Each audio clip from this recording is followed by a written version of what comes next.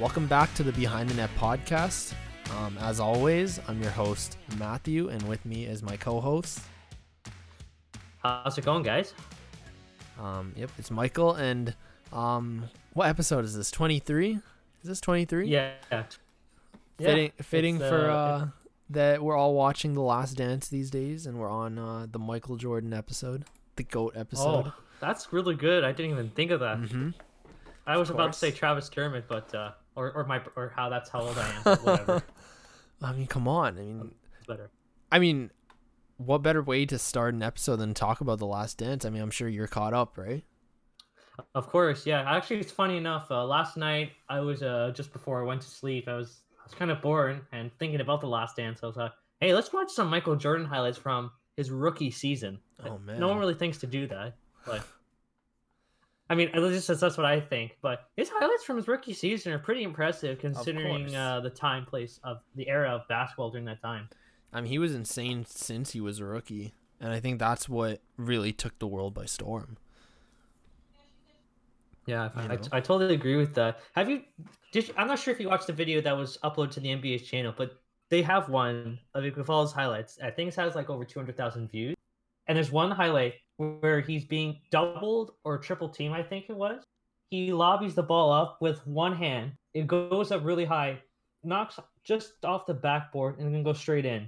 It was like one of the most impressive plays I've ever seen. I think I've seen that one before. I'm going to have to rewatch it if it's on the NBA's channel. But yeah, definitely this is the time to be talking about The Last Dance. I mean, we can go on about The Last Dance, but man, it's just so interesting, isn't it? I have to ask you, what has been your favorite part of the documentary so far? Honestly, I think I really like the Dennis Rodman episode so far, just because we get to see how interesting of a person he really is. And I don't know, I've been reading a lot of stuff about the whole thing, but yeah, I mean, the part I found really funny was when Dennis Rodman went to Vegas with Carmen Electra, and then Michael Jordan had to go and get him and bring him back. But there's just been so many great moments. Like, it's really just a complete timeline of not just Michael Jordan's career, but the Bulls dynasty of the Michael Jordan era. I agree. And what's funny, since you mentioned the Dennis Rodman story, the favorite thing that I was seeing in response to that, I believe this was yesterday, but when everything gets back to normal, I think I'm going to ask Coach Nick Nurse for some time off to go to Paris Fashion Week. Wow, man. A reminder too, guys, Serge Ibaka has to stay in Toronto. Serge Ibaka, I mean, he already said he wants to resign, so I would love for him to resign. He's like, he really is the glue guy, the funny guy. Man. But another favorite moment of mine, just quickly, is the headache line from Michael Jordan. I think that was episode 1 or 2. I'm not gonna say the whole thing, but I don't remember exactly. But it was like, it was him, Michael Jordan, wanting to play, with an injury, and they used his trainer, I guess, used the metaphor of, if you had a headache and you wanted to take these pills, and 1 out of 10 of them can kill you, would you take it? And Michael Jordan said, how bad is the headache? I don't know, it just speaks to the goatness of him. I agree. And it's funny, like, it reminds me of the moment during the 1989 playoffs where the Bulls were taking on the Cleveland Cavaliers. It reminds me of that quote where the reporter was like, just before Game 5, Jordan went up to 3 reporters based in Chicago, and these reporters, if you remember, one of them said they predicted the Bulls would be out in 3, another predicted the Bulls would be out in 4, and the other one, Cleveland would win Game 5 and win the whole series. So just before the game, Jordan went to each reporter and said, we took care of you, and we're about to take care of you. Man. And of course, he hit that iconic game buzzer beater to win Game 5. Yeah. I mean, both of us, we haven't really lived through the Michael Jordan era at all. I mean, if anything, we were both born right at the tail end of his career, but I'm just imagining, like, just even watching the documentary, it would have been something to live through. Something amazing to see, even if you weren't a Bulls fan. Oh, absolutely. And I think the fact that we actually get to see some footage during that time in the 97 season, I mean, it's obviously the best quality they possibly can make it. And it's probably, for me, the perfect encapsulation of just what that team was like. But also, you can get a sense of just like it's just really cool to see it. For sure. I mean, look at us right off the bat talking about basketball already, but I want to keep this podcast moving because today we have a pretty big episode, a pretty big content-filled episode. That's always good, especially while we're all on quarantine. I want to ask you Absolutely. quickly, as I always ask you, Michael, how's your quarantine going this week? It's been good. I mean, it's kind of been the same thing as last time. Keeping up with the tradition of trying to do a bit of running on the treadmill every day. I Mm-hmm. think uh, for those of you guys that are sticking around at home all the time, if you have a treadmill or like an elliptical trainer or something like that, definitely use it. It's the best way you can keep yourself fit for cardio, and I think it's really been helpful for me as well. And last episode, I believe we were talking about how I started playing Banjo Kazooie. An update on that. Did you beat it? I'm I haven't beaten it, but I'm on the last final boss. Oh, man, that final boss is tough. I'll tell you that. Hmm. That I even I I mean, I didn't even. I'm not even talking about like as a kid. Like I played it like a couple years ago and it was tough. absolutely getting through that quiz was probably one of the main things I've ever had to do. Yeah, I mean, I was like, it's a tough boss, and I don't want to spoil it for anyone, but yeah, no, just even as an adult playing it, it's one of the tougher boss battles, and I remember playing it and thinking, this is a kid's game. Like I'm struggling. Well, thanks for keeping me informed. You'll Hopefully, get it. yeah. And That's that the ending cutscene is funny. Just watch it. I just love that ending cutscene. It's I just am looking so forward much to it. charm to this game. But yeah, I mean, So, what about you, man? What have you been up to? nothing much. I've just been chilling. Trying to keep active, things like that. Spending time with family, and I've been playing Red Dead Redemption 2 because I haven't actually beaten it, and I figured I'll come around to it now. That's awesome, man. It's actually funny. I have the original Red Dead Redemption, but I haven't That's an really amazing played it game. much. You should play it. It's a Well, fun I game. should. Yeah, Hmm. one of these days I'll get around to I it. think quarantine is the time where we go and pick up things that we, like especially games that we haven't beaten, and might as well get around to it before we buy anything more, anything new. Absolutely. Well, I guess since we're talking about new, there has been some new developments in the NHL plans Man, to resume operation, I and always I always love your yes, transitions. By the way, you always they find a way to come transition on the well. spot. They're on the spot. They don't plan these out. These just like they come to me. Man, okay, but go on. Well, okay. So I'm sure a lot of you hockey fans that have listening to the pod listening right now already know this, but we'll get into it anyway. There's been reports that the NHL could potentially open up facilities for players to begin training camps all over again in mid to late May, and they have a preseason, quote unquote, in June, and have the NHL season resume in July, go into August, September, have the Stanley Cup awarded by then, and then potentially see the 2020-2021 season start in December. Mhm. So that sounds like a feasible idea, but we obviously know that there's been some disagreements with players in terms of being able to having to be quarantined in hotels for that time being. And there's players, I believe Philip Deneau was one of them that said spending some time away from family was something he doesn't really want to do. So I don't know how that's going to play out because obviously this virus is going in so many different directions. But what do you think of the NHL's new reported plan? I mean, first, like I sympathize with the players. I mean, obviously, especially in these unprecedented times, you might not want to do it, but I mean, in the end, it is their job, right? So they do have to do it if the NHL figures out a way that they want to continue the season in. Um, but as long as it's safe, like I really just worry about the safety of these players, and as long as it's like 100% guaranteed safe, that we won't get like an outbreak between NHL teams or players. I think it would be great to have sports back and finish it during that timeline. What do you think? I think so too, and I think you pretty much harped on the points that I was thinking because I think that's really the main thing with this debate. Obviously, the players they definitely their concerns are legitimate, and I sympathize with them in that they want to spend time with their families and potentially having to spend multiple months. Let's say if you're this team that makes it all the way to the Stanley Cup Finals, that's like possibly 4 months away from your families Mm-hmm. until who knows when lockdowns are lifted.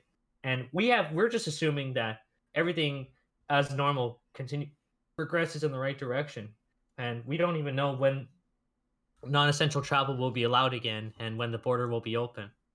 But it's like you said, Matthew. It's their job, and if they want to do this, they will do it. But I think the one thing they have to look for is a middle ground that is works for the people that have to spend time away from their families, but also the players that really want to play again. And I think that that's another thing that we've been hearing throughout this entire pause is that Mm-hmm. these players really want to play again. I mean, at the same time, though, the NHL really, all the sports leagues, they really need to be careful, and they can't fumble the ball here because, I mean, we've like sports fans. I get it. Like, it's a big industry that's kind of falling right now, and they do need to get it back up because it's a lot of money being lost and things like that in more ways than one. But in terms of the fans, we've been a few months without sports right now, and you don't want to rush something back just because everyone wants it back as soon as possible and everyone wants to complete the season. But if it really isn't the safest thing to do, like, I think everyone will be more than okay with canceling the season if that had to be the case, because as of right now, yeah, the curve is starting to decrease, but and things are looking optimistic, but as of right now, we really don't have like a set timeline for how this coronavirus outbreak is gonna conclude. Exactly. And I think that's the big thing too, because we don't really have the set date in mind when this thing is going to ultimately pass over to the point where it's no longer considered a pandemic. But what we do know is that things are progressing in the right direction. People are starting to get healthy. Just yesterday, the Worldometer site announced, like, or at least it showed that the recovered number reached 1 million. So it is. I think it's a good sign. Obviously, we don't know the full extent of how things are progressing because the numbers aren't fully accurate. But I think the good thing is that there are plans in place to get sports back. There are players such as LeBron James. I know this is not hockey related, who's saying that he wants to get back as soon as it's safe and ready to do so. And just just the fact that there are a lot of work that's being done to trying to get sports back up in spite of this dire situation, it just gives me some hope that this terrible time won't be persisting as long as some people suggest it might be. But then again, we have no idea when the end is coming. For sure. I 100% agree with you. Let's keep things moving though. Obviously time will just have to tell, and we'll just have to see when the NHL decides to return. But things look promising nonetheless. But I do want to keep things moving in this podcast. A pretty big event happened this week. The NWHL draft happened, and I'm sure you tuned into that, Michael, right?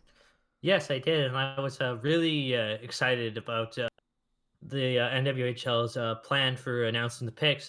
We had some celebrity guests to announce each of the 30 picks selected in the draft. I thought that was a really cool thing, and I really enjoyed the draft overall. But one thing I really thought was surprising was the first overall pick being exchanged. And I mean, I think we're all, being a Toronto sports podcast, and you and me are both from Toronto, I think moving forward, we want to focus on talking about the new Toronto NWHL team on this podcast more. So of course, when the new team, which we talked about last week, they had the first overall pick and they traded it to the Boston Pride.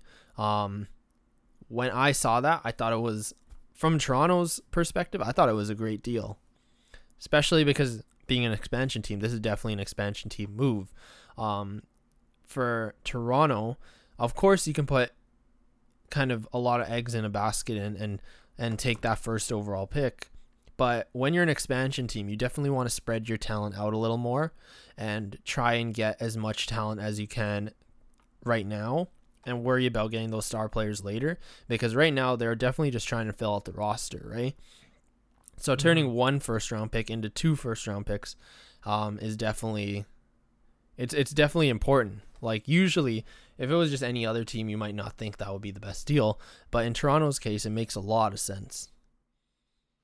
Absolutely agree. And I think as much as it would have been nice for Toronto to select Sammy Davis with the first overall, well, if that was the case, first overall, I think it was just the perfect storm of events for Toronto to go about making an expansion move, like you said, that I think will help them in the long run in terms of developing a team that can have success for a long time.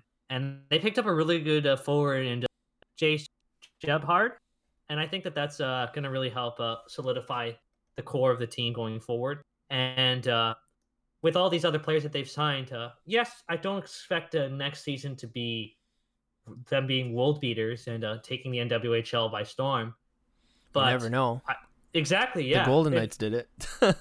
Well, that's true, but the Golden Knights only won one Stanley Cup final game. But that's just, you definitely are right on the money with that. I mean, and also the Newfoundland it's more than the Leafs did in 50 years.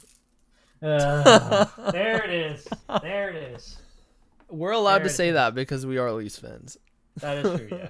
No, but it's just, you're right. Anything is possible.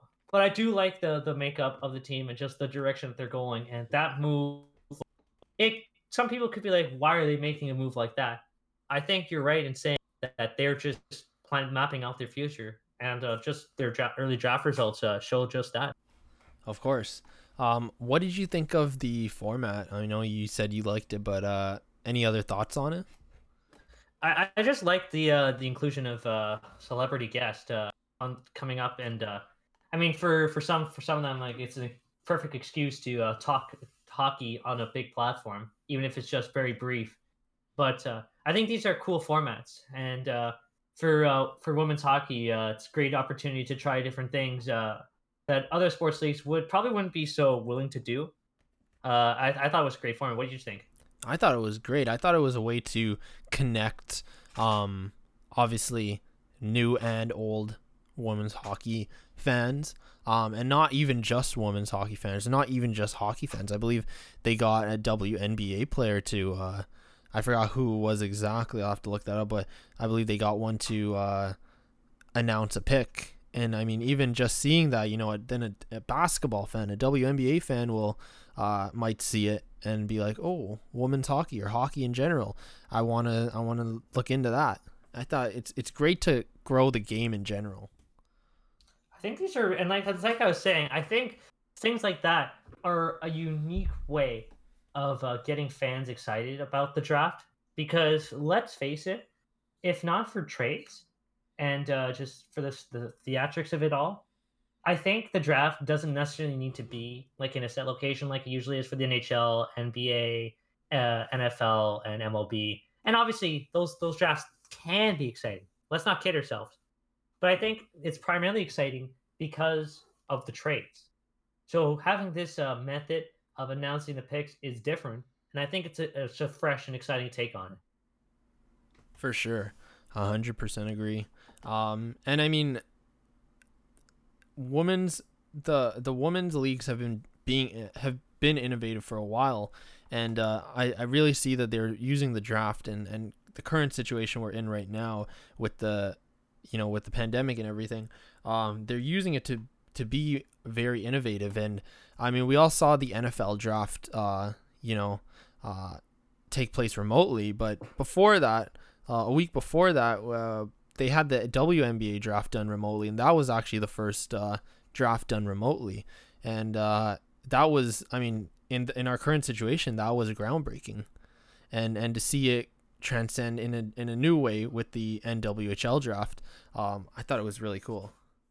Yeah, exactly. And I think that it's proof right here that drafts don't need to be in set location. They can work just as well remotely. And I think both the NWNBA and the NFL, and of course now the NWHL, did a great job of showing how it can be done. So now, when the NBA and NHL and other sports leagues eventually do their draft, they have an idea of what works, what doesn't, and how to go about doing it. Yeah, and I mean, look at that. Like, just doing a remote draft. Look how many opportunities you have to be creative with it. I mean, the NWHL got more people involved, and not just the people in the league, but a lot of different hockey personas, sports personas, and just a way to connect sports fans in general. I thought that was amazing. Yeah, and I remember seeing somewhere that the NFL draft raked in over 50 million views over the course of the 3 nights I think it was, which it goes to show that being the first major sporting event of the Big Four sports leagues, fans were very excited to see it, and I think it's just it's just a refreshing sight to see. 100%, I agree. Um, it's definitely refreshing to see, and it was just awesome. It was very interesting. But we'll now we just wait until the NWHL season starts, and I'm very excited because hey, now we have a local team to follow in the Oh, exactly. NWHL, of course. Didn't let's I think that's a good transition over to our next part of the podcast. Yeah, I mean, we actually got to speak to a NWHL writer, Erica Ayala, and she had a lot of great things to talk about, a lot of insight into, of course, hockey and women's hockey in the NWHL draft. So, how about we go into that now?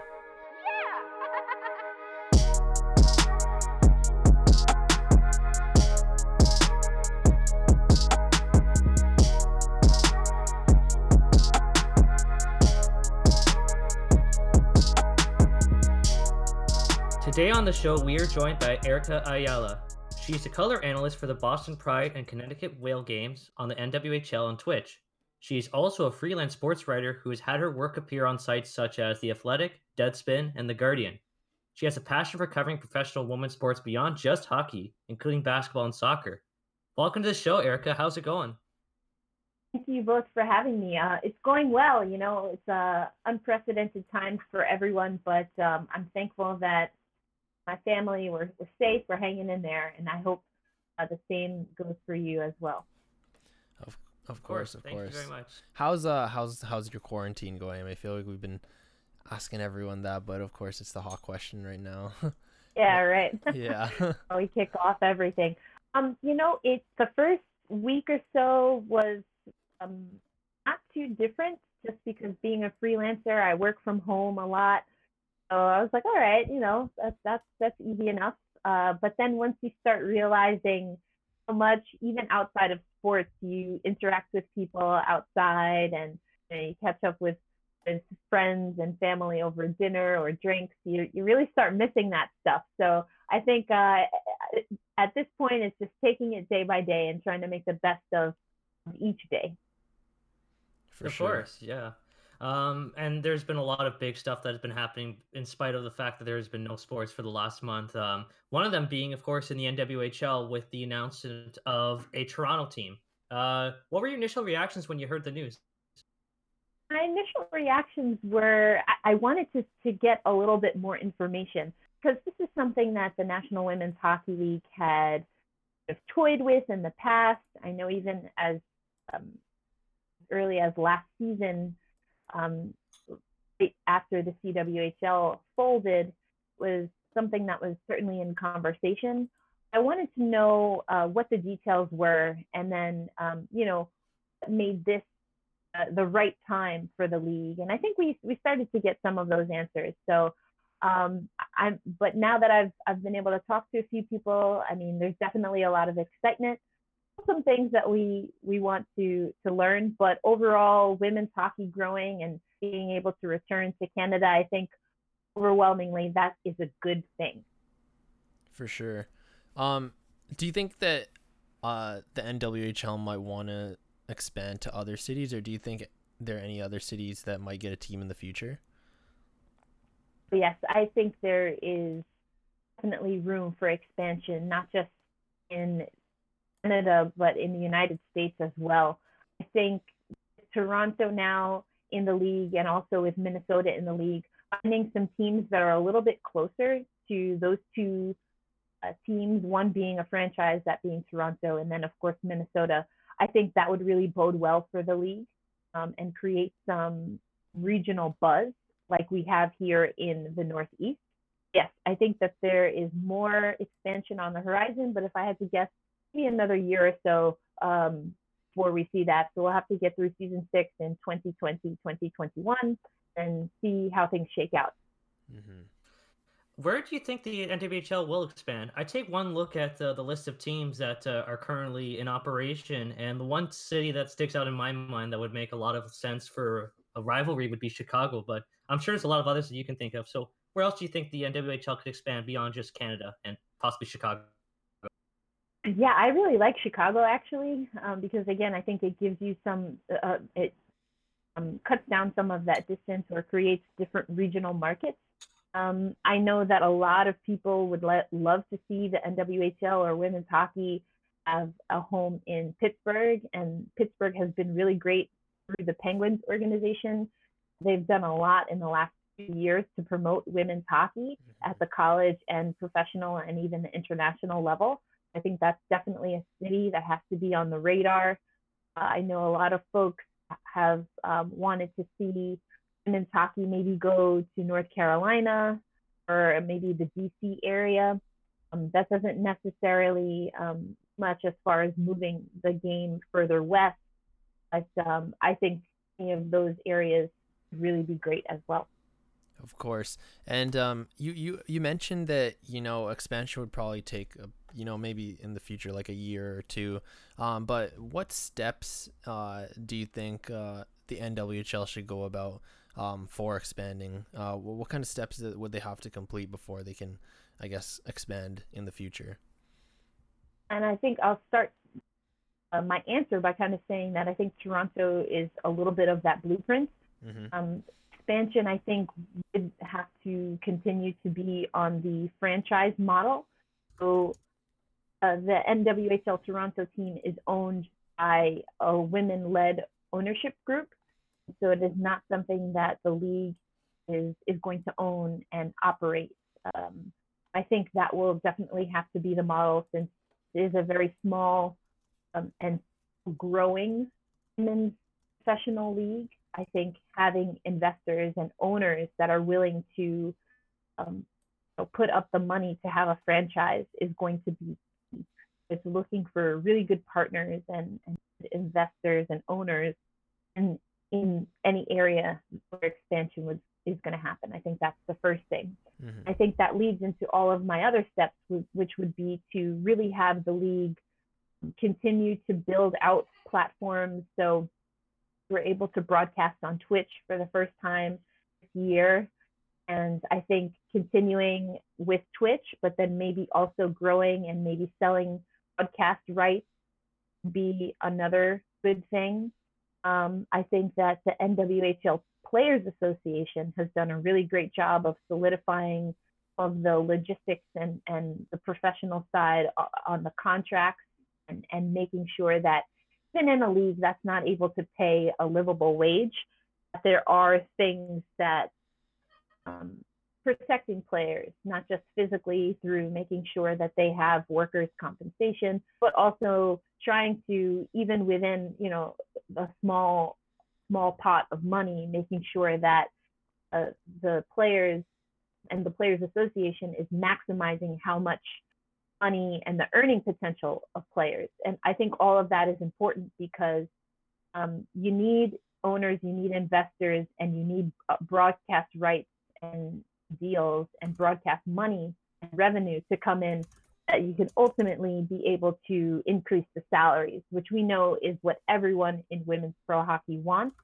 But those three things, I think, really have to happen for the league to be able to grow and not just expand, but truly grow and bring the women all the more closer to being able to do hockey as their primary job. Mm-hmm. It sounds like a That's lot of definitely really the goal. exciting prospects. Yeah, of course, and Yeah. those goals seems like with the current trajectory that the NWHL is could possibly attain those goals. So, what excites you the most about these goals, and also just the prospect that the NWHL could possibly reach them?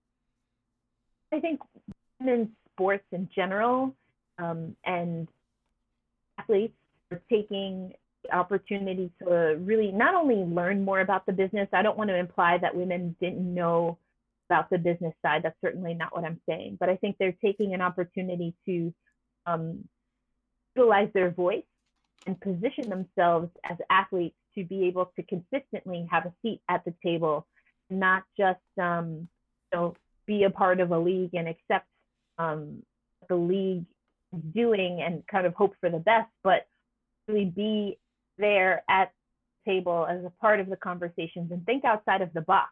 A lot of people talk about the WNBA and that the WNBA has a great model when it comes to women's sports. But what I think is most telling is that the recent collective bargaining agreement came about because players like Sue Bird, who plays for the Seattle Storm, as well as USA Hockey, a UConn grad, she was able to come to the table through her Players Association, through her union, and think outside the box.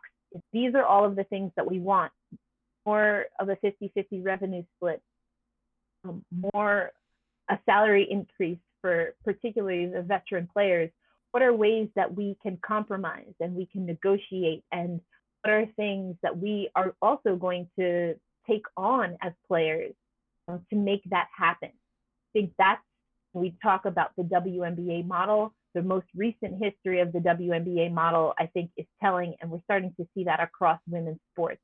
So I think that there is an opportunity for athletes and for women to have a seat at the table, but also for them to think outside the box and make sure that they're also being present, not just putting the onus on the owners or the team or the commissioner, and vice versa, that the commissioner isn't relying solely on players to be innovative, but that it's truly a collaboration and that both sides are really elevating the game and thinking in different ways, not just the traditional ways that we think of in sports. So that's what makes me really excited. I know that's kind of like a 1,000-foot view, but I think that's really what is going to produce the best product, especially if we're being honest now that coronavirus has really disrupted the foundation of what we know as traditional sports and everything else. So now is really a time to be innovative, and I think women's sports has been on that trend for a while.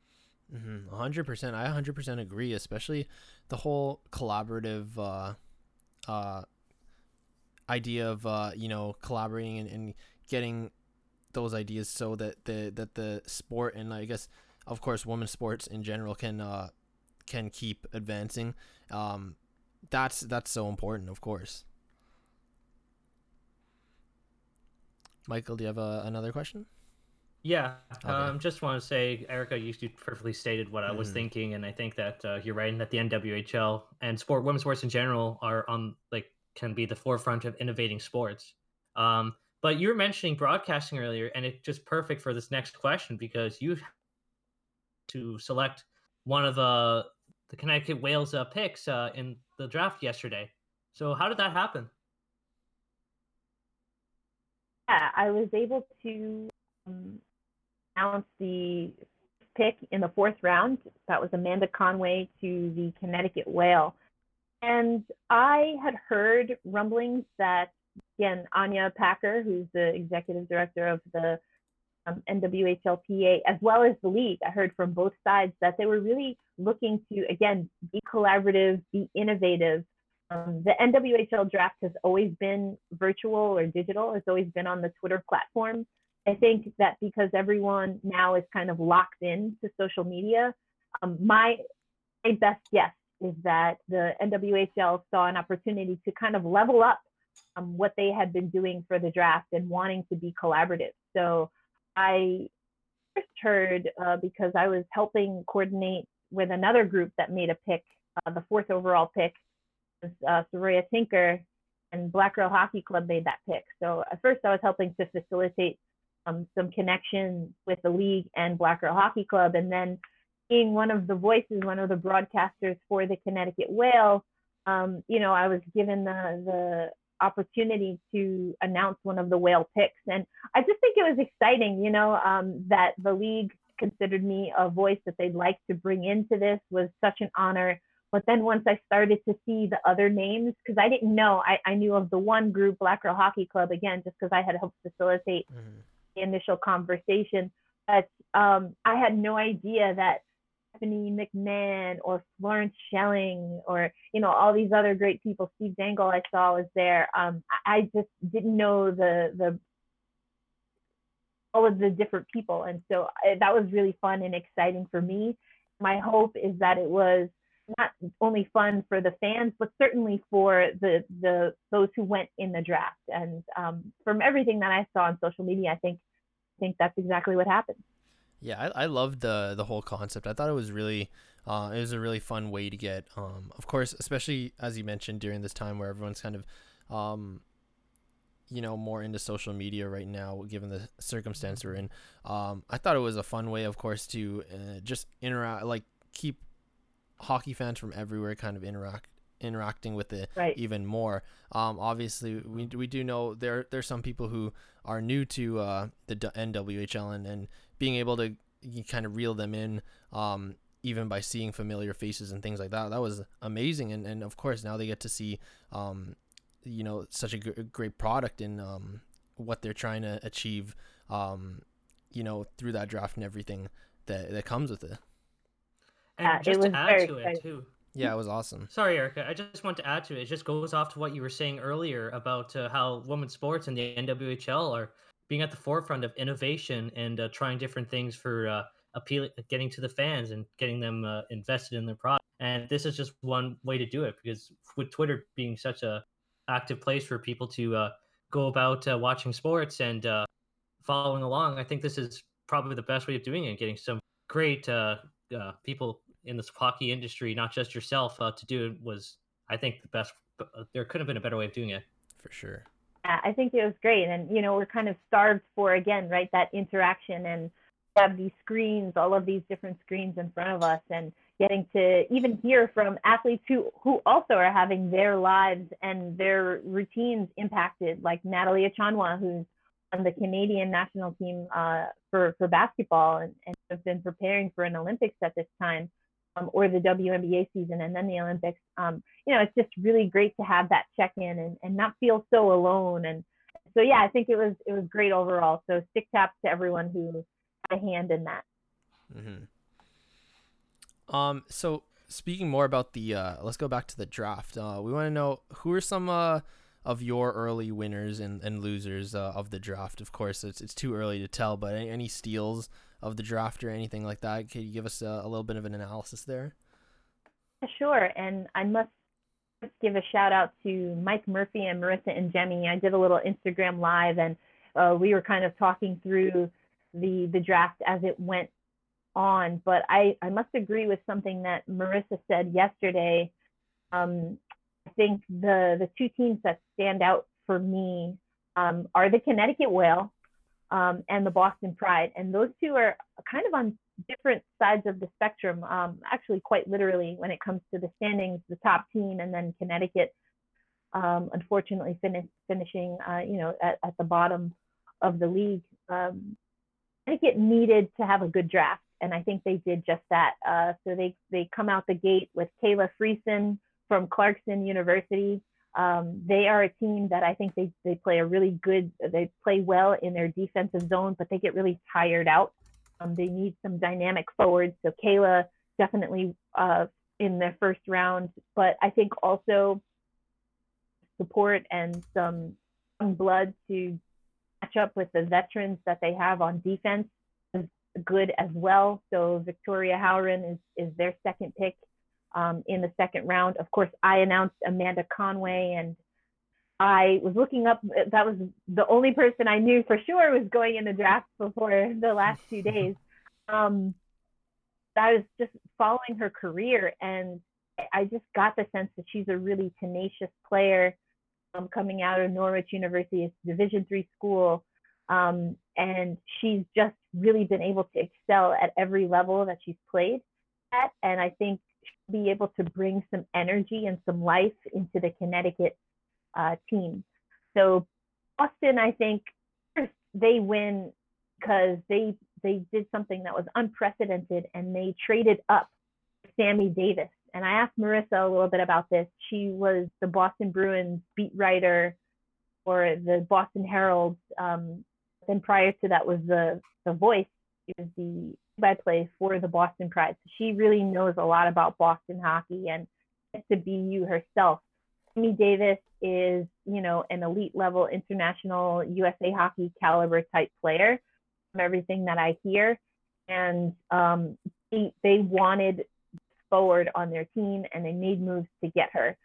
So it's very rare that you see the number one team in the standings be able to get the number one pick in the draft. And so that was a pretty boss move by Boston, if you will. Finally, I really do want to give a shout out to both the Buttes and the Riveters that picked up goalies. I don't know that necessarily means that we won't see all of their goalies return, but both teams definitely had injuries. The Riveters only had 2 goalies for the majority of last season, and then their starting goalie went down with an injury, came back, and then swiftly had to go back on the injured, on the injured list, so to speak. So picking up young goalies for both of those teams really stood out to me. But overall, top, I think Connecticut did exactly what they needed to do. And again, that was a really big move by Boston to jump to that number one spot.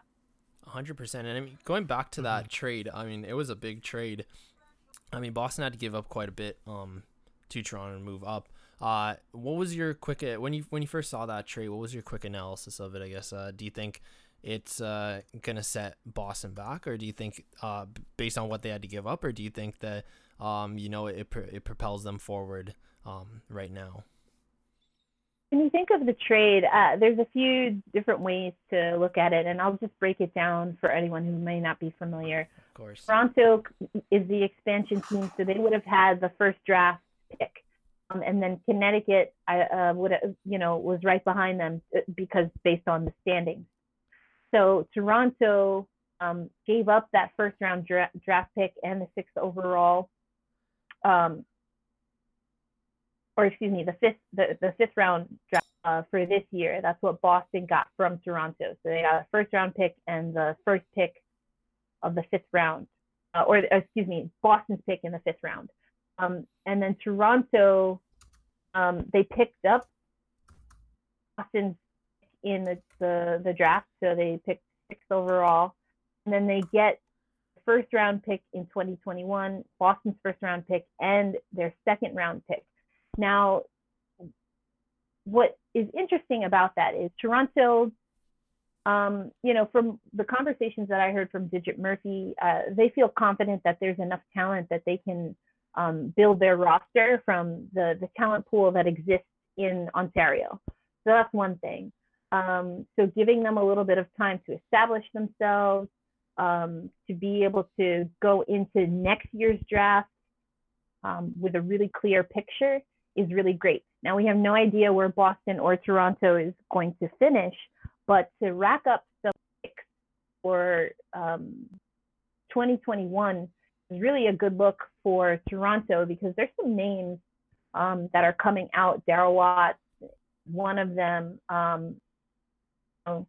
who could be really great. And now that there's a team in Canada, that might be an attraction. So now these players are coming they're getting ready to enter their senior year, particularly those that are Canadian, know that there is a Canadian team now in the NWHL, and that could be a draw. So we still have to see obviously how everything's going to play out. I don't think it harms Toronto. It certainly helps Boston. Other analysis of that, and I talked to Marissa about this, is they moved up in that draft. It makes me think that Sammy Davis potentially could have been someone on the board for the Connecticut Whale to pick up. Mm-hmm. Just a quick thing I'll do here. As I understand, players can kind of give suggested markets, places that they'd be willing and able to move to or to play out of.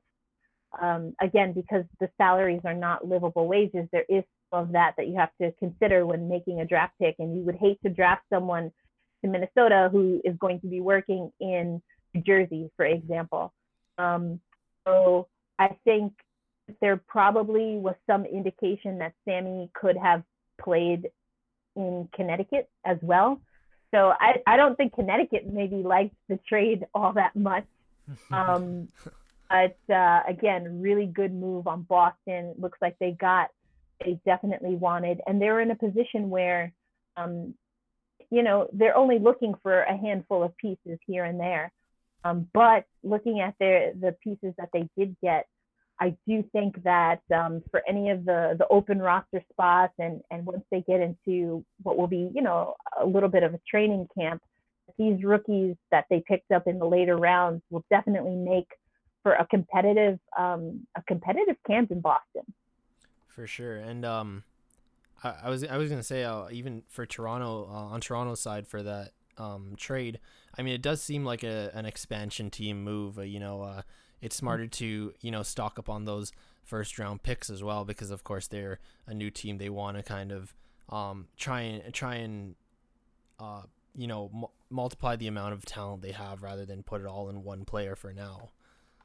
Right, exactly. Mm-hmm. And so, again, not knowing how things will pan out, there's only 6 teams, at least as of right now, in the league. So if you pick up 2 picks in one round, I mean, that's a huge advantage already, that they're going to have for next year that no other team will have.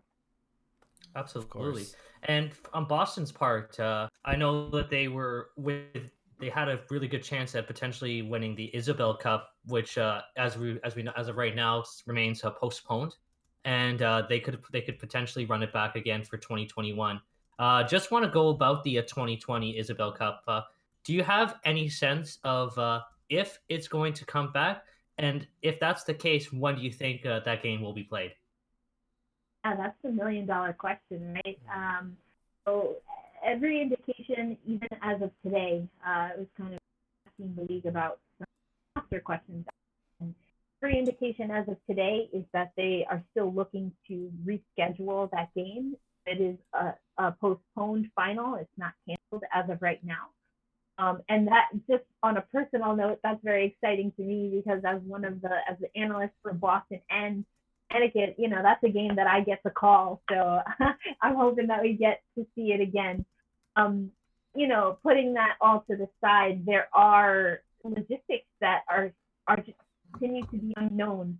You see that every league from the NBA to the NHL is starting to consider opening up facilities for just practice. There's still a lot of trepidation even doing that and what that means. So for the NWHL, on the one hand, it's tough because we have no idea. This could be, if I had to guess, I'd say earliest we'll see this is probably the fall. I don't know if it makes sense to have a final over the summer. I'm not sure what ice would look like in Boston, which is where the final would be held.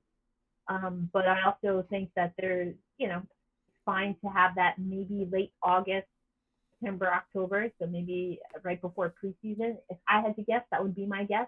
Of let athletes don't play this month by month or week by week with them, but just say, hey, at the earliest we'll go is August, and kind of let them enjoy their off season and prepare in that way. That would be what I think is fair at this point. I think we just have to really wait and see. Of course, biggest priority, what you would hate to see happen, sports in particular, unfortunately, I think we're starting to see this in the States, at least with certain cities, is you're opening things up and then you see another peak in cases of illness and heaven forbid, death as well. No no city, and certainly no sports league wants that over their head. You want to keep athletes safe, as well as the fans and the staff and all personnel. So I think, unfortunately, it's a little bit of a waiting game right now.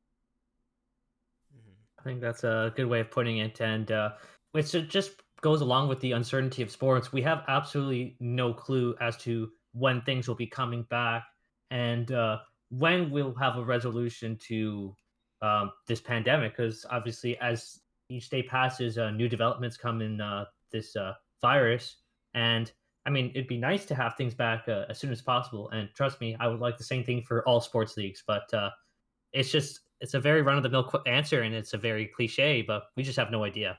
Mm-hmm. Yeah, that's where we're at right now. Exactly. Just to round out the like the NWHL questions about the draft, I just want to know obviously it's too early, but just your predictions for next season. Maybe is there a favorite team or a dark horse team, or maybe some players who will have big seasons? Yeah, that's a really great question. I think we're still seeing the teams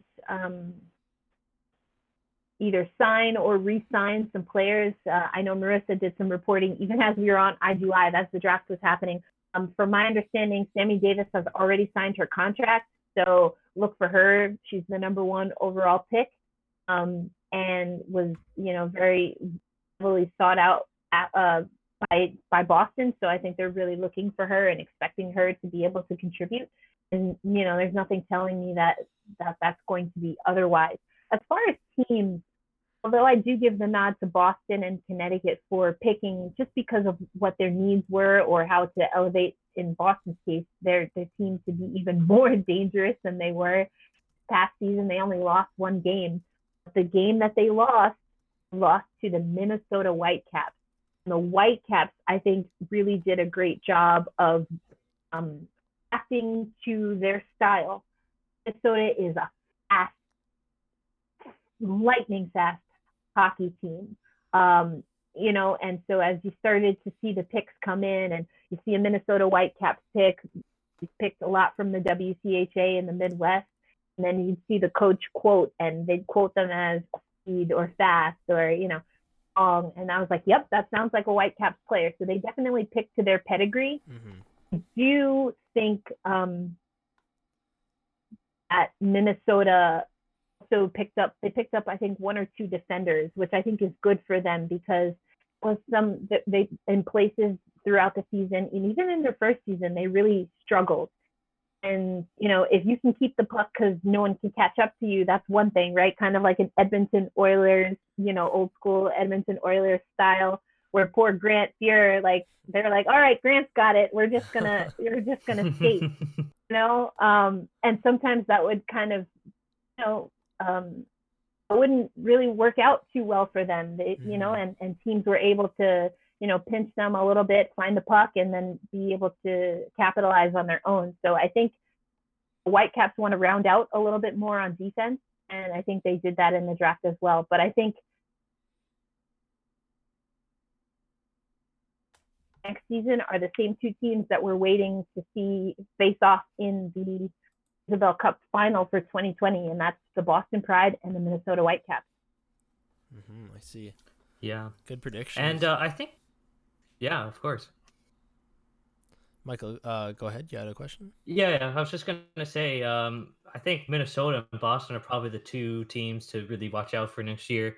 And I think just because there's now a team in Toronto, and the prospect of expansion in the near future sounds like it's very, very much a possibility, I think now it seems like a great time for new NWHL fans to hop on board. So if there was a fan that decided to jump on and become an NWHL fan, I mean, obviously Boston and Minnesota seems like the great teams to start out with, but what other teams where would you tell them to start? Sure. So why don't I start with Connecticut, and I'll kind of work my way. Connecticut is a team, they are probably most sound when it comes to having an idea of who they are. They have locked down their identity as a franchise, and that goes back to, I think, their first season, which arguably was their most successful season as far as the standings. they weren't a cohesive unit. And every year after that, they really worked on that kind of locker room, dressing room culture. Fortunately, that hasn't really translated to wins, but they are a hardworking team. They really enjoy working with each other, and they really know what their true north is. More physical size, and more skill on that forward, in that group of forwards, which I think, again, they got in this draft. Goaltending for Connecticut all 5 seasons has not been an issue. I mean, you've got some of the best goalies to have come through this league, played for Connecticut. Unfortunately, I think underrated because the team hasn't performed very well. So that's kind of Connecticut. Buffalo is a team that, except for this last season, has made it to the Isabel Cup final every single year, and they stole a repeat of the Izzy Cup from Boston in season 2. Kareem Bowie, who was their captain, put on a massive performance, as well as now retired Brianne McLaughlin, their goalie, Brianne McLaughlin, to win that second ever Isabel Cup. So they are a tenacious team, usually have pretty good size, and they use their size a lot. They play a physical style, which I think is a lot of fun. I'm sure it's not so much fun to play against them, but, if you like a team that knows how to, throw their weight around, stay strong on the puck, and really has some great finishers. I mentioned Bowie, Taylor Accursey, amazing goal scorer in this league. So that's what I would say for Buffalo. Making my way up, the Riveters also have won an Isabel Cup. They won in season 3. I think in season 4 they struggled a lot, got better in season 5. But this is kind of your traditional blue collar team. If they have size, they definitely use it. So they have notoriously chippy games against Buffalo Beauts in particular. They've got great fans. The Beauts and the Riveters have some great fans that travel really well. So anytime those two teams are playing, regardless of where they're playing, it's always high energy in the stands. That's what I would say for the Riveters, and they seem to really like their new coach, Ivo Mosek, or Coach Evo, as he goes by. That's a pretty fun team to watch. Mentioned Minnesota is a fast team in the state of hockey, also have some dedicated fans, and there's such a rich culture and history of women's hockey in Minnesota that really supports that franchise. They're always fun to watch. Tria Rink is one of the nicer facilities. It's a part of it is the Minnesota Wild's practice rink, I should say, and I love going out there. So have to definitely give some love to the Minnesota Whitecaps. And then as far as Boston, they won the first ever Isabel Cup. They played a relentless style of hockey in season 5. I mean, it was like goal was 50 shots on goal each game. Like, that was the goal, and they met that goal, I think, almost every single game. You want to talk about a team that knows how to score, but I think what's more impressive about Buffalo is they just the way of suffocating their opponent, and their defensive strategy was the puck. They weren't going to wait for you to shoot. They would block shots if they needed to, but it was all about getting the puck back and having puck possession as much as possible.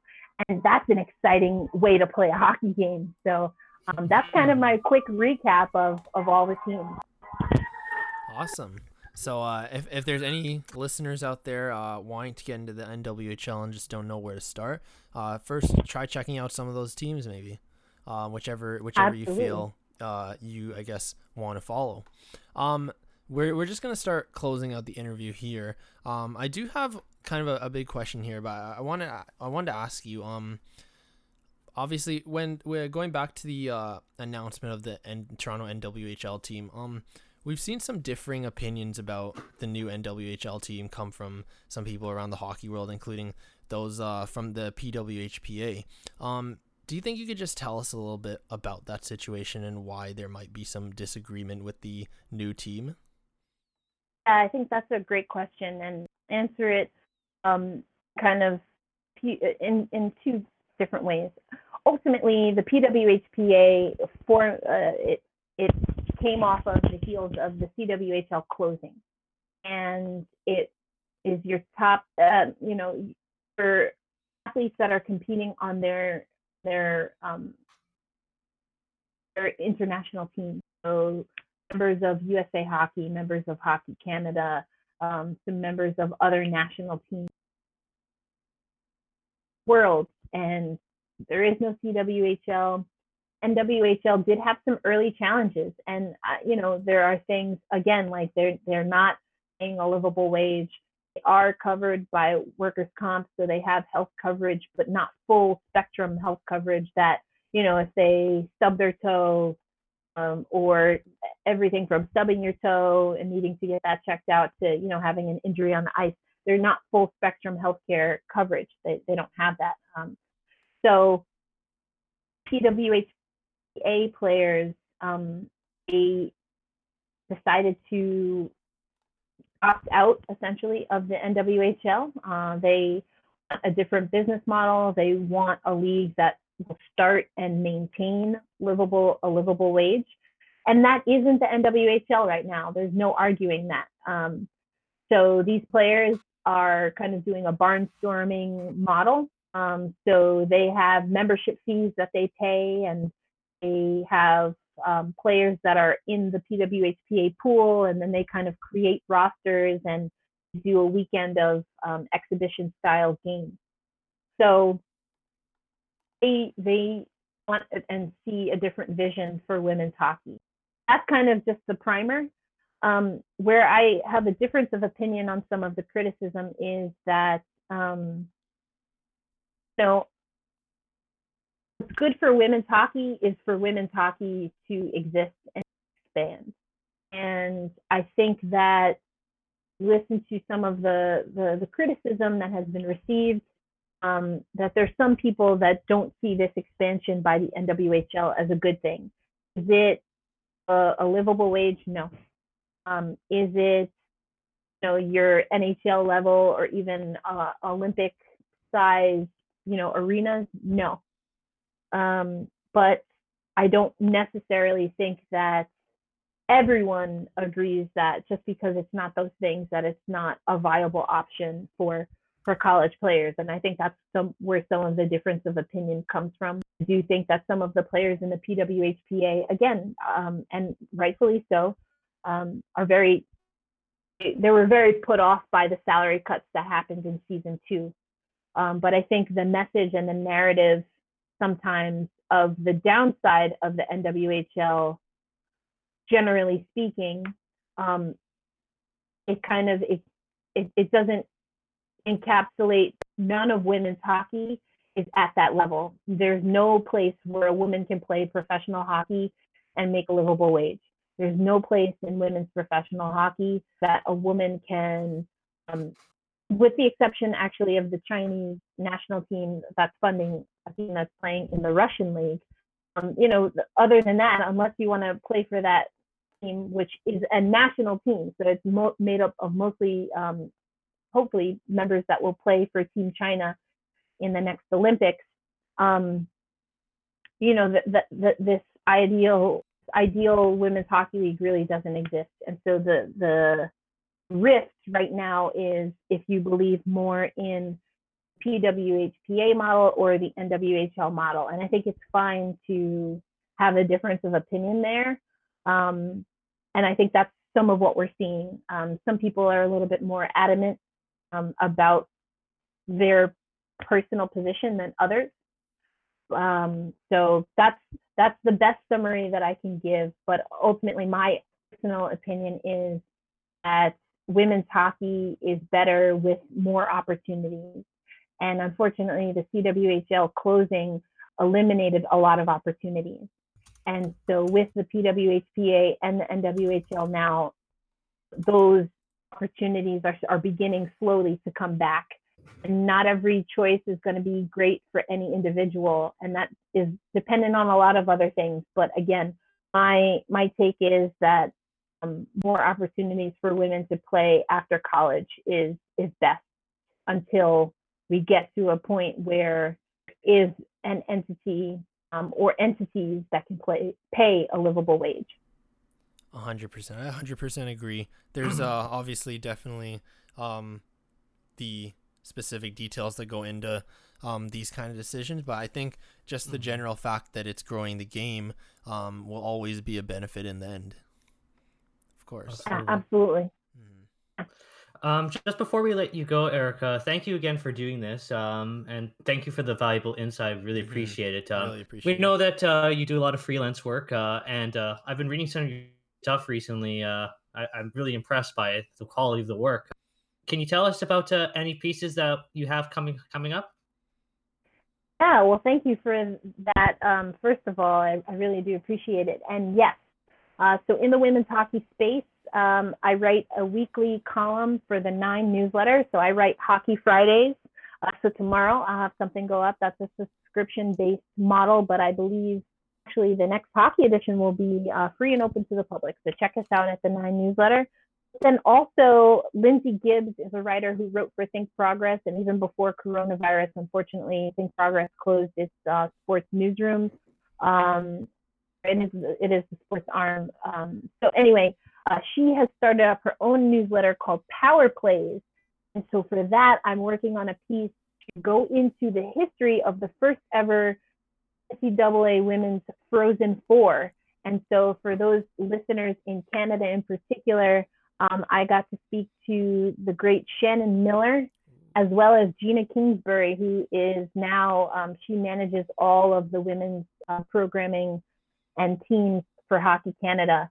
Shannon was a coach for Minnesota Duluth for that first ever Frozen Four, and Gina was a freshman at St. Lawrence. So hearing their different perspectives of that moment in history has been really exciting. So that's my next big women's hockey story that I have coming up over at Power Plays.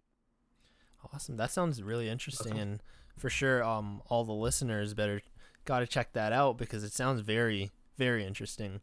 Absolutely. Yeah. And before we let you go, do you want to plug your social medias or anything like that? Yeah, sure. So Twitter is where you can find me the most. So I'm at elindsay08. That's ELINDSAY 08. And I also have a podcast that I do that covers women's hockey. It's called the Founding Four podcast. That comes from the original four in the NWHL, original 4 teams, but also cover PWHPA, college, and women's hockey history. So go check that out at Founding Four Pod on Twitter. Of course. So for any listeners that are, of course, NWHL fans or women's hockey fans or looking to get into it, definitely give Erica a follow or and also go listen to the podcast because for sure she's one of the brightest minds in the hockey world right now. Really. Appreciate that. But well, Erica, yeah, thank you. Thank you so much for coming on the show, for giving us your insight on women's hockey, and we really appreciate you just explain to us just the disagreements that are going on between the NWHL and the PWHPA. So thank you again. Mm-hmm. Oh, well, thank you both for everything that you're doing in the hockey space and for inviting me on. This was a lot of fun. Of course. Thank you. Thank you for your time and have a great day. As well, and be well. You too. All right. Bye-bye. Take care. Awesome. See ya.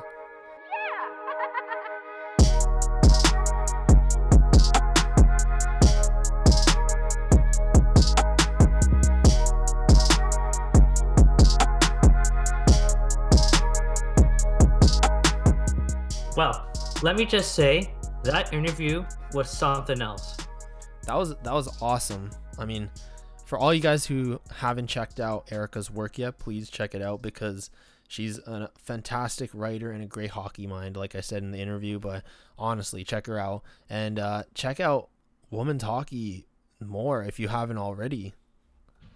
Of course, yeah. And she provides a lot of great insight into women's hockey 100%. and just the NWHL in general. And just really, really appreciative, again, of her providing such a detailed insight. And she said a lot of really good points, obviously, like we were talking about just before we brought her on. about the draft, how it's being innovative, and she just nailed it on the head. I mean, for us especially, I mean, we've had the CWHL here in Canada, so there was really not a huge need to follow the NWHL because, you know, the CWHL was more local to us here in Canada. But now that the NWHL is coming to Toronto, I'm pretty sure both of us are going to go be a lot more into the NWHL. And she gave a lot of insight, like a whole lot of information on, you know, she really broke down the league in really easy to understand terms. And you know, I really appreciate that because I'm definitely going to look into it more this season while I watch the NWHL. Absolutely, I agree with you on that, and I also agree with her that this new team is very exciting, and just the fact that there is now a team in Toronto, there's so much potential with expansion. But let's just focus on the team for a bit. I'm excited for this Toronto team. Yeah, me too. I really want to watch a game once they do actually start. 100% we're going to a game. For sure, 100%. wherever that may be. Yeah, wherever. I mean, we kind of talked about it last week, but I definitely do think, I don't know where they're going to play, but I definitely do think Maple Leaf Gardens, or the Mattamy Athletic Center, I guess you could call it, would definitely be a perfect spot for it. I think that's a really good point too, and I said this last week. Its location and the fact that it's easy for a team to start out there would be a ideal place for a team to start. But another place that could possibly work too, because it's also in a good spot for transit, would be the Coca-Cola Coliseum, which it's also a similarly sized arena. The facility is updated regularly. I mean, it's the Marlies Arena, right? Yeah. Yeah. So if they want to have an arena in a downtown spot, I think that's another good place to look too. And that would be a great opportunity to develop a relationship with the MLSE. And as we've known for the Toronto Furies, they had a close relationship with the Toronto Maple Leafs and the MLSE, just in the fact that they were able to get an arena at the Ford Performance Center. For sure. And I really hope, I do hope that we see some partnerships between, you know, the leagues there. I think it would be fun for the fans and great for growing the game. I absolutely agree, and there was some of that collaboration we've seen in just fun little skits between some of the Leafs' top players and the Furies' top players. There was a video I remember with Matthews and Marner, and I can't remember two of the players' names off the top of my head, but they will come to me if you remind me of them. But they just did some like little skills competition. It was just for like a recorded bit, obviously, but I thought it's just proof right there that this can work. And that the Leafs and this NWHL team can coexist and establish a relationship just like the CWHL. For sure, and I'm excited to see this team grow and build from nothing basically right now. I think this would be one of our first times kind of seeing that firsthand, a team grow from, because I mean Toronto kind of had a lot of the sports teams kind of established already, but now we kind of get to see that. And we know that they signed 5 players and then had a strong draft. So just seeing how they build on that, on top of that, is going to be interesting. You make a really good point about an expansion team, because we weren't around when the Toronto Blue Jays and the Toronto Raptors first started their operations at their respective times. And we didn't really pay enough attention. Like I'll admit I didn't pay enough attention at the beginning for the Toronto Furies when they started out. But I think this is a really cool opportunity for Toronto sports fans that haven't really experienced an expansion team, like how that would work from the ground up. This would be a great opportunity to start doing just that. For sure. And I think there's a lot of things to talk about when you're building a team from the ground up like that. And so it's going to be exciting. I absolutely agree with that. I think we have the one thing we don't know yet is the name. Obviously. I mean, I still think Titans would be great. I know you like Huskies, but we'll just have to see. I'm excited for that too, because I definitely want to get, some merch. Of course, yeah. And if the name is available, I'm not saying they should do it, but they could potentially go back to the Furies. Maybe. It would be great. It would be a nice nod. We'll just have to see. Speaking of building the new Toronto team from the ground up, Prior to the draft, the team had actually signed 5 players as their first crop of talent. One of these inaugural players, Elaine Chuli, was the first goalie to join the team. She actually joined us on the podcast, so how about we go into that interview now?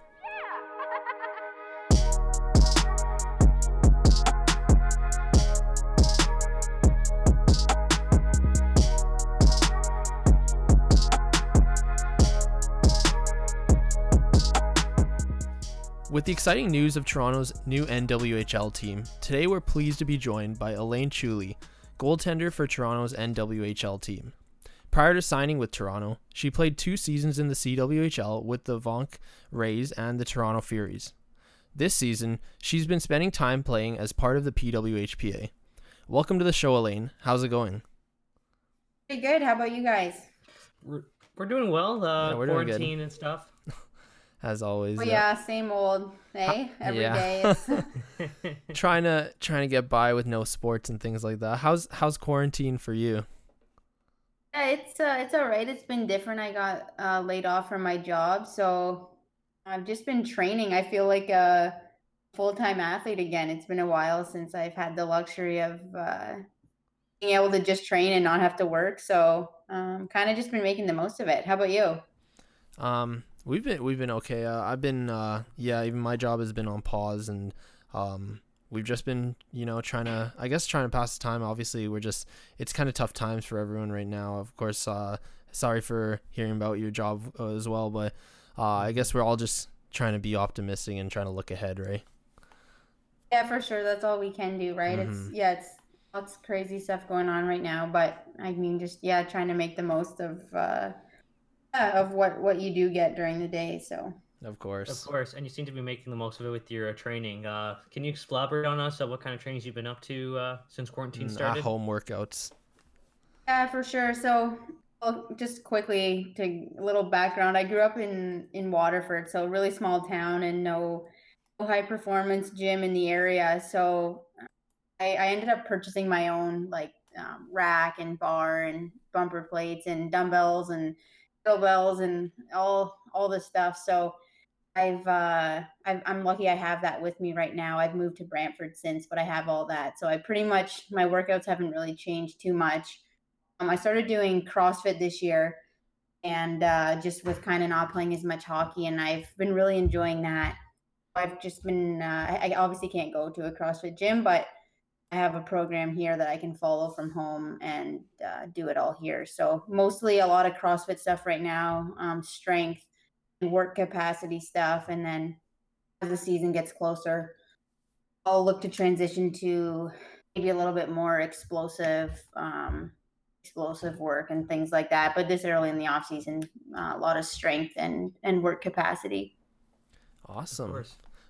So going to obviously with the news of the new NWHL team, I want to talk a little about your career. I mean, obviously you played for the Furies last season. What was that like? And just the CWHL experience? It was awesome. I mean, it was super, super exciting to come back home and play in Ontario. It'd been years since I'd played back in Ontario. So that was what I was definitely looking most forward to. And yeah, I mean, we had a great group and a great staff, and yeah, we had a lot of fun. So I really enjoyed my time in Toronto in the CWHL. Of course. And I mean, I have to ask, of course, what was it like when the CWHL suspended their operations last season? Like, what did you think or feel when that happened? Yeah, it was pretty disappointing. I think we all kind of felt that way, that it was unfortunate. Again, I don't know a ton about it still, like what exactly happened other than that it did fold. Mm-hmm. But yeah, definitely wasn't really expecting it, but things happen and we all had to fit and figure something else out for women's hockey. Mm-hmm. So during that time off between the end of the CWHL and now you signing with this Toronto team in the NWHL, you spent some time with the PWHPA. What did you do during this past season? What kind of things you've been doing like on the ice? Right. Not hockey wasn't too much of a focus for me this year, just with there not being the league and that I kind of had some other obligations as well after last summer and leading into that. So hockey wasn't as completely my main focus, just as kind of the league had folded and I had some other things that I needed to finish up. So I skated a little bit here and there this season, and but that was pretty much the extent of it for me. So it must have been really exciting when you heard the Toronto NWHL team called you to sign you to a contract. Let's go back to that moment first when the team was announced. Where were you when you first heard the news, and what was your initial reaction? Well, I had talked with I was just probably it was probably in quarantine, so probably just at home, and I was had been going back and forth with Miles and Digit, and yeah, that was kind of when I first heard about it, or that it was like to be a for sure thing, because there's always rumors and things like that, and until you actually hear it from the source, um, then it became more legitimate. But yeah, just my initial reaction was just super excited for the opportunity. Of course. And have you reached out to any of your new teammates yet? Like, are you guys? I bet you guys are excited for the new season, of course. Oh, yeah, for sure. And I know them all either from previous. Oh, actually, all of them I've played on with previous teams. So we all kind of live in this area, Brantford, Hamilton, Burlington, right now. So yeah, definitely we've reached out and kind of all excited and just talking about different things for the upcoming season. So it's a super exciting time. Did that, in combination with the fact that you were with the Toronto Furies in 2018-19, contribute to your decision to want to sign with this new team? Yeah, for sure. I mean, also just with talking with Miles, and then once they brought Digit on board as president, I believe in what she's going to do for the game as a whole in the future generations. So that definitely made it easier in terms of a decision. And then also with I and Joanna backing the team as well, just a lot of good people. And I like what they're going to bring to women's hockey and as a business in general. So I'm really looking forward to it. Of course, I do know that there's been some like differing opinions on the new Toronto NWHL team coming from people in the hockey world, including some of your peers that were in the PWHPA. I just want to know, could you just explain, I guess, what you felt when you were deciding to sign with Toronto's new NWHL team, or did you feel like those opinions kind of affected your decision at all, or did you have just a different opinion on it? For sure. I think just as an athlete, you kind of take a step back and you make a educated decision. You look at both sides and what the goals are of each side, and I think ultimately the goal of the PWHP and the NWHL is the same. It's just groups going about it a little bit of in a different way. So I think that everyone's adults and everyone's opinions and beliefs be respected, and I just went with my belief. Of course. And obviously this new team is the first to join and from Canada to join the league, and you're going to be part of an historic first for the league. So how important do you think it is that the NWHL expands into Canada? Right. I think no one can argue that Canada's a huge hockey market, so definitely having teams here is just gonna I think further the development and the growth of women's hockey in the future, and getting it out there for more people to see it. So I definitely think it's super important having teams here in Canada as well as the US. Of course. And going back to how you said, you were just standing firm in your belief, do you just feel like, of course, nonetheless, the NWHL is there to, I mean, I guess, obviously promote the game and grow women's hockey, and do you feel like it's a good thing that it's expanding to Canada and just expanding in general? I do, yeah. I like I said, I really believe in what the whole situation and what Digit leading the charge along with Ty and Joanna, and what their model that they're going to bring for women's sports and women's hockey, and bringing it to Canada, I think is just going to be huge for its growth and development moving forward. Awesome. And go ahead, Michael. I was just going to say, so you're joining an expansion team, and everyone knows that it's never easy out of the gate. There's some bumps along the way. but you're joining a bunch of your friends on this team, and you're staying close to home. So, what excites you the most about this coming season with this team? I think just, the opportunity that we have in front of us to go out there and grow the sport and grow it in Toronto and internally for the team to be able to go out and compete for a championship. Of course. And what are your expectations for the season, both for the team, of course, being an expansion team, and for yourself? They're super high. I always hold myself to a high standard, and I want to go out there and win, and we want to do it this year. Of course. Do you want to take us back to the moment that you got a call from the Toronto NWHL team, and like what the conversation was like, and whatever words they were said that made you hell bent on deciding this is where I want to be. I want to sign with this team. I want to be a part of this. Right. Well, I initially had talked with Miles, and he owns the team in Boston there. He kind of just went through everything we talked about, from a business standpoint, from a sports standpoint, and how it all kind of integrates together. So I think that was the biggest thing for me, especially being a business person myself. I really see his vision and the vision of Ty and Joanna and Digit once Digit was on board as well with it. So that's what stood out to me the most. And again, just being, a new opportunity right here in front of us to take and help develop the game for younger girls and give them something to look up to play in when they get to be our age. Of course. That's awesome. I ask whenever we have an athlete on, I ask this question, but this one's just a fun one. If you can put together, I guess an all-star 3v3 squad where you're the goalie and then you get to pick the two forwards and one defenseman that you'd play with, who would you choose? And let's do two scenarios here. One squad of past teammates and then a squad of anyone in women's hockey. Okay. Interesting. Just a fun little question to round out the interview. Sure. Well, I would go, I had a great experience back in China too, playing. Who would I say out there? I would have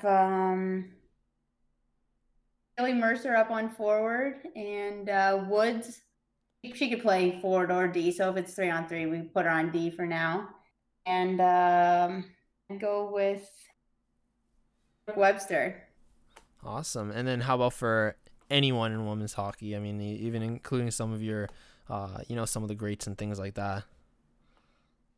Yeah, for sure. I would say I would have to go with my new teammates here. We'd have Greco or Barbs on D, and then I Dark Angelo and a Badsock up front. They're all bold leading the charge here for the team in Toronto. So I like their decision making, and I would have to go with them. Nice. So it looks like Toronto already has the dream team leading the way here. Nice. Yeah, you got to go with what you got. So yeah, of course. And before we go, I mean, you kind of mentioned it, but what was playing in China like, or playing, with the Rays?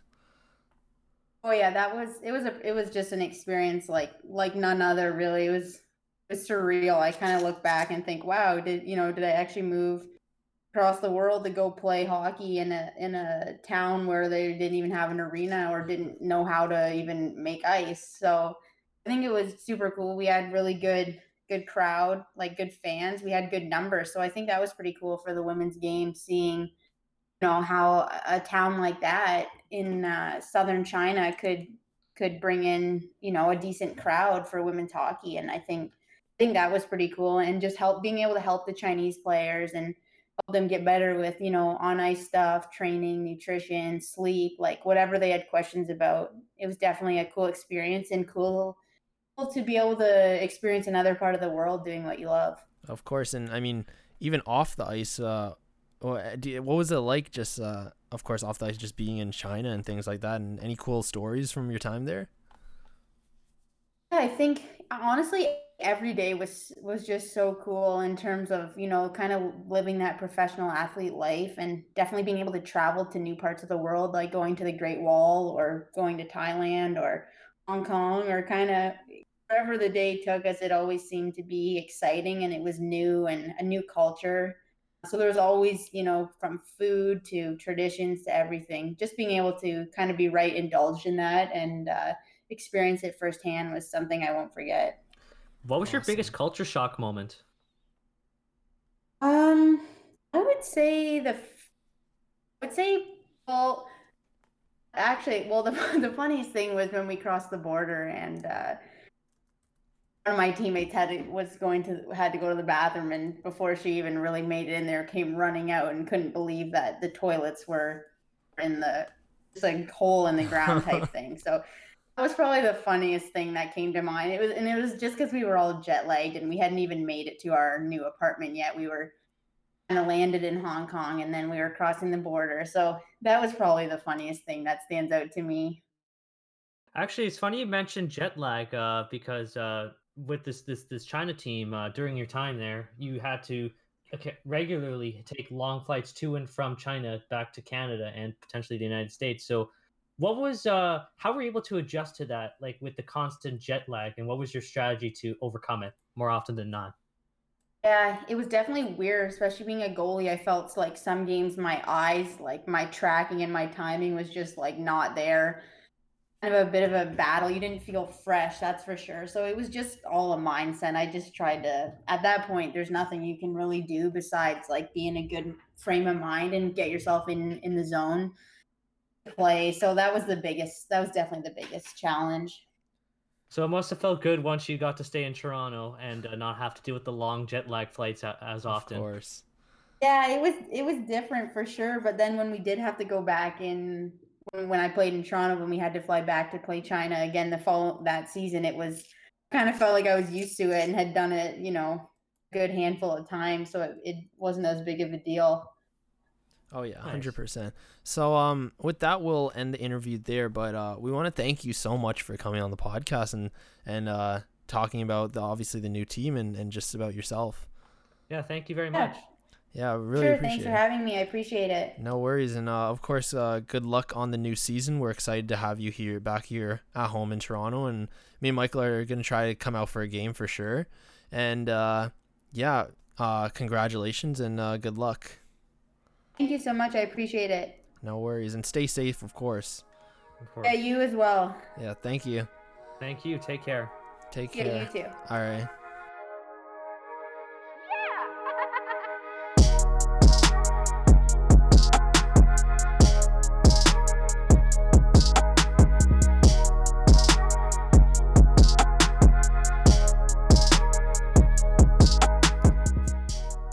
Man, that was awesome. I totally agree.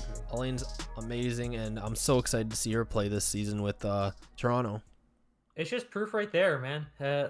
This Toronto team is going to be very exciting to watch next season. I'm really excited for the prospects of what this team can do. And as we said just before we started talking to her, uh, we get to see an expansion team, and she's part of that first step. I'm really excited for what's to come. Yep. So for all you listeners, make sure you tune in to the NWHL this season. It's gonna be great. I can't wait. So moving away from hockey now, though, how about we talk about some basketball? Absolutely. I think there's been some big news. Yeah, I mean, some pretty funny news. But it's interesting. It's interesting nonetheless. So first, the NBA has been, I guess, trying to figure out where they would resume play if and when they do resume play. And I know we've been hearing, Las Vegas as a suitable location, but it's been reported that Walt Disney World in Florida might in fact be a possible location to continue the NBA season. What are your thoughts on that? Well, let's just say if it does follow through, it'll be the happiest place on earth. Man, I just there's so many puns that can be made around this. I mean, you could say it's a pretty goofy place for it, but essentially it's because it's I think what's drawing the NBA to that location is the fact that it's a private property, right? As opposed to Las Vegas, which of course is a huge city. But a private property is a place where you can really control who enters and who leaves, and control what's going on there, right? Mm-hmm. So the fact that they want to host players in there, and probably just they want a large property to house all these players. I don't know specifically where they would play the games, if they would play it, at the Orlando Magic Arena, at their arena, or if they have other sites that they want to play at. Of course, it's not going to be with fans in attendance, though. So Mhm. what are your thoughts on that? I think just from a bigger perspective, people tend to forget that the Walt Disney World property is huge, It's and huge. there are lots of housing and as in like hotels and resorts that the players could stay in, and some really quality ones would be possibly near where these games could theoretically be played. So, in terms of just social distancing measures for as which is one of the huge things that has to be taken into account when trying to resume operations, there possibly can't be a better place to do it than Walt Disney World, because the players are in a good location. There's quality. There's definitely options for good food around there. They can keep their distance from other players and potential staff that are going to be in the area. And I think that it's a possible place. Like an idea like that could be done uh, for other leagues in terms of trying to think of where they would want to resume operations. They have to find a location similar to Walt Disney World, because that's a possibility for a place to work as a placeholder until teams can actually go back to their respective cities and resume play as normal. I mean, now that I think of it, it makes a lot of sense. Of course, back to the Las Vegas thing. It's a city, so you can't regulate who goes in and out of that city, right? Who comes in contact with these players and things like that. Walt Disney World is like a world on its own. It's like its own bubble. You can, I mean, it's obviously closed down right now, so it would only be open to the NBA players, and it would be heavily, I guess, filled with security and things like that. And that minimizes the chance for, any germ spreading and things like that. And I'm just reading some of the advantages include multiple courts and hotels. It's really close to the Orlando Magic's facilities, and apparently it's already ready for broadcasting, which is perfect. And the ESPN is owned by the Walt Disney Company, so it would make a lot of sense in that front that there's so many broadcasting facilities ready to be used for that hypothetical scenario. And I think if, like, let's say the NHL wants to do something similar, that wouldn't be a bad place to start looking For if sure. the NBA doesn't decide to pursue that option. But I, I think the Walt Disney World Resort feels like the perfect place to do it. If they I want to actually do think there. it is a perfect idea. So we'll see, but I do think they have something figured out there. I do want to Yes. move away to the Toronto Raptors now, just super quickly. There hasn't been any news. We're still kind of just trying to pick fun things to talk about in terms of the Raptors, but this post kind of went viral yesterday. If we're recording this on Thursday, by the way. This post kind of went viral on Twitter from Slam. Who would you put on the Raptors Mount Rushmore? So that That's means, the four. I don't even know how you would really describe it, but more like four iconic Raptors players. It doesn't necessarily have to be the top players or the best players or statistically the best players, but I think iconic is the best way to word it. Each of the four have done something significant for the Raptors, of course, just like the four presidents that are up there. Okay. Well, there are. I think probably the easiest one to pick would have to be Vince Carter. Like, there's no debate that Vince Carter has to be on this Mount Rushmore, because he is possibly the reason why the Toronto Raptors franchise exists, and that Basketball Canada has become what it is today. I think that was probably the if easiest we're one. putting together a Behind the Net podcast Mount Rushmore for Raptors players, you're gonna put Vince Carter. It has to be. There has to be Of course. Vince Carter. I think the other player who's unanimously, decided that he should be there, I think we both can agree it would be Kyle Lowry. Yeah. Yeah, I think it makes the most sense, and just the fact that he was on the team from when they like during that transition phase from out of the Chris Bosh era into last season where they finally won a ring. I think Kyle Lowry will probably be one of the most can be considered one of the most important Raptors the franchise has ever had. Exactly. And then it kind of after those two, I think the opinions start to kind of change. But I want to hear who you would put. I would honestly put Kawhi Leonard next as a third one. What about you? Do you think he should be up there? I just want to name you some of the other options. Of course, there's Chris Bosh, Siakam, DeRozan, McGrady.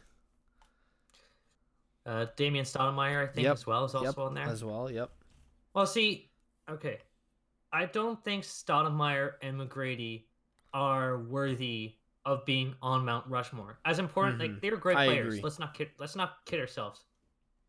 But if we're talking about the Raptors Mount Rushmore, they weren't on the team long enough, and they didn't really thread the needle enough to really say that they deserve to be on Mount Rushmore. Because let's face it, Vince Carter is the more important. Like if we're comparing Vince Carter to those three, Vince Carter is the more important player. I think we're looking at the four players who actually contributed something significant during their really significant during their time with the Raptors, something that altered the franchise, right? Just like, in the real Mount Rushmore, it's the four presidents who did in their time is something very special, right? So I would put Kawhi Leonard because he did lead them to their first championship, even though he was there 1 year. You look at other players, you could say Tracy McGrady wasn't there for that long. Same with Chris Bosh. But they did things, but they didn't win a championship. And I think that propels Kawhi Leonard's 1 year above theirs, in my opinion. What do you think? Yeah, I think Chris Bosh is probably a player I wouldn't put on the Mount Rushmore. Simply put, has nothing against him. He was a great player, but he was the face of the franchise when he should have been probably the second guy or the third best player on the team, which the Raptors didn't really have, and that's just not really his fault. I mean, don't get me wrong. During those mid 2000 years, he could definitely have been a number one option, but the Raptors unfortunately didn't have a second option for him to pair him with. So he went to Miami and was a second or third option there, and he fit great there. But I really do think he could have been a first option too. He could have been. It's just unfortunate that the Raptors were never able to surround him with the quality pieces that could have taken the team to the heights that they eventually reached in 2019. But then again, with during that era, it was dominated by the Western Conference and LeBron James. So even if the Raptors did somehow manage to make it out of the East, I don't think they would have easily won a title. Or forgetting Miami Heat, they also were really good during that time as well. Yeah. So are we in agreement with the Kawhi Leonard as a third? I think Kawhi makes sense in that he deserves a spot. But we also have to remember, too, he was the creator of possibly the most iconic moment in Raptors history. His buzzer beater in Game 7. And we've talked about that play many times. I think that lands him a spot on the mountain. And I think, who would you go for your fourth? That's the final spot. Okay. I guess since I'm looking at all the other options and I've weighed everybody else out, I don't think Siakam deserves a spot yet. He probably will one day. So the only other player that's left to pick is DeMar DeRozan. And I think here's my take. If DeMar DeRozan is probably the best Raptors player before Kyle Lowry and Kawhi Leonard, like before these players, he'd probably be third. If we're ranking like recent Raptors who'd be considered the best, he's probably third or fourth. And he embraced the city of Toronto, and he was one of the faces of the franchise during their resurgence to success. And I think he would have loved to win a title here if things worked out differently. He won a bunch of All-Stars. He won an Olympic medal just like Kyle Lowry did. And he was important to the franchise because his trade led the way to getting Kawhi Leonard and ultimately winning the championship this past year. So I think it's kind of tough because I can understand why you would not want to put him on the Mount Rushmore, because there are people that would say no, he doesn't deserve it. But I think he's important enough to just where the franchise was, just how they were able to get to this point they were last year, that I think he at least deserves to be the fourth pick. Oh, exactly. I 100% agree. I think we're both agreeing with those four. And DeMar DeRozan is important because Kyle Lowry, I see Kyle Lowry as the heart of the team, but DeMar DeRozan was the best player on those Raptors that really brought the Raptors back into contention and turned them back into a consistent playoff team, which the Raptors really never were a consistent playoff team to the extent that they are now, or they've been during the 2010s. And I really do think it is because of DeMar DeRozan and Kyle Lowry, but a lot of it is mainly because of DeMar DeRozan. And exactly, he did a lot of special things in his time here. And I see a lot of other people are saying, Tracy McGrady. I don't think Tracy McGrady would be considered for this, only because he did a lot. He didn't do as much really with the Raptors. He really hit his prime after he left the Raptors and became the player he is. So I wouldn't even say he really did that much with the Raptors that you can really say contributed to his career. So that's why I wouldn't say Tracy McGrady. And definitely DeMar DeRozan is my fourth. And give it a year or two, Pascal Siakam could jump up there. Yeah, I think if we're just going to rank it, it would possibly be Vince Carter, Kyle Lowry, Kawhi Leonard, then DeMar DeRozan, and I think Siakam is probably the player that will overtake DeMar DeRozan at some point to be on Mount Rushmore.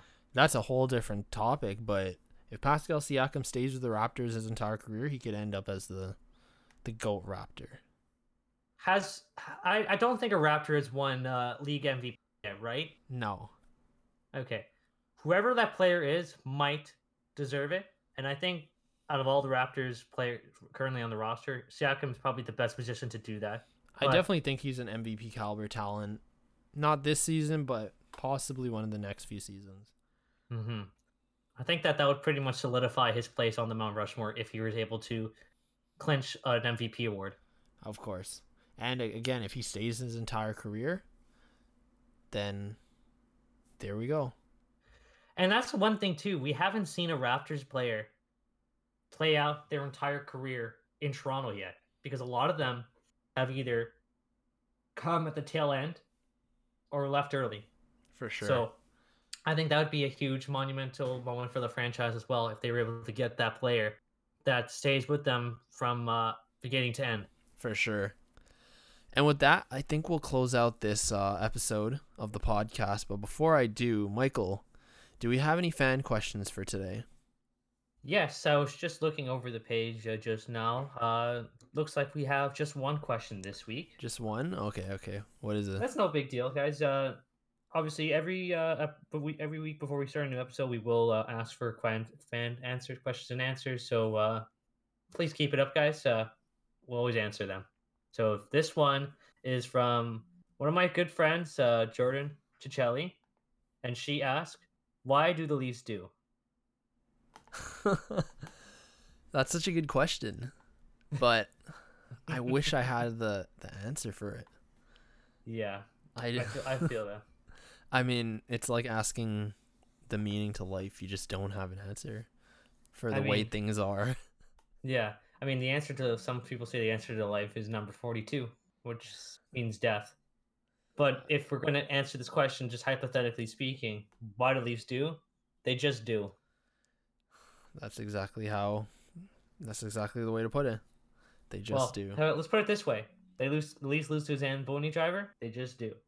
The Leafs blow leads in playoff games. They just do. Yep. The Leafs haven't won a Stanley Cup since 1967 and haven't come close. Just do. Oh, man. But there's your answer. So, yeah. I hope that is a good answer. I hope it's a good enough answer. But, yeah, I mean, as always, if you have questions for us that you want us to answer on the podcast, you can send it our way. We'll just plug our socials right now. So you can follow me on Twitter at Matt_Rodrigo_. And you can follow me on Twitter at the Leafs IMO. And you can tweet either of us with any questions or any topics you'd want us to discuss on the podcast in the future. So just hit us up there. Yeah, absolutely. Don't wait for us to send the tweet that's asking you guys for the questions. You're more than welcome to send them any day of the week. Yeah, exactly. So with that, thanks for listening, guys. When we'll catch you next week. Next week. All right. See ya.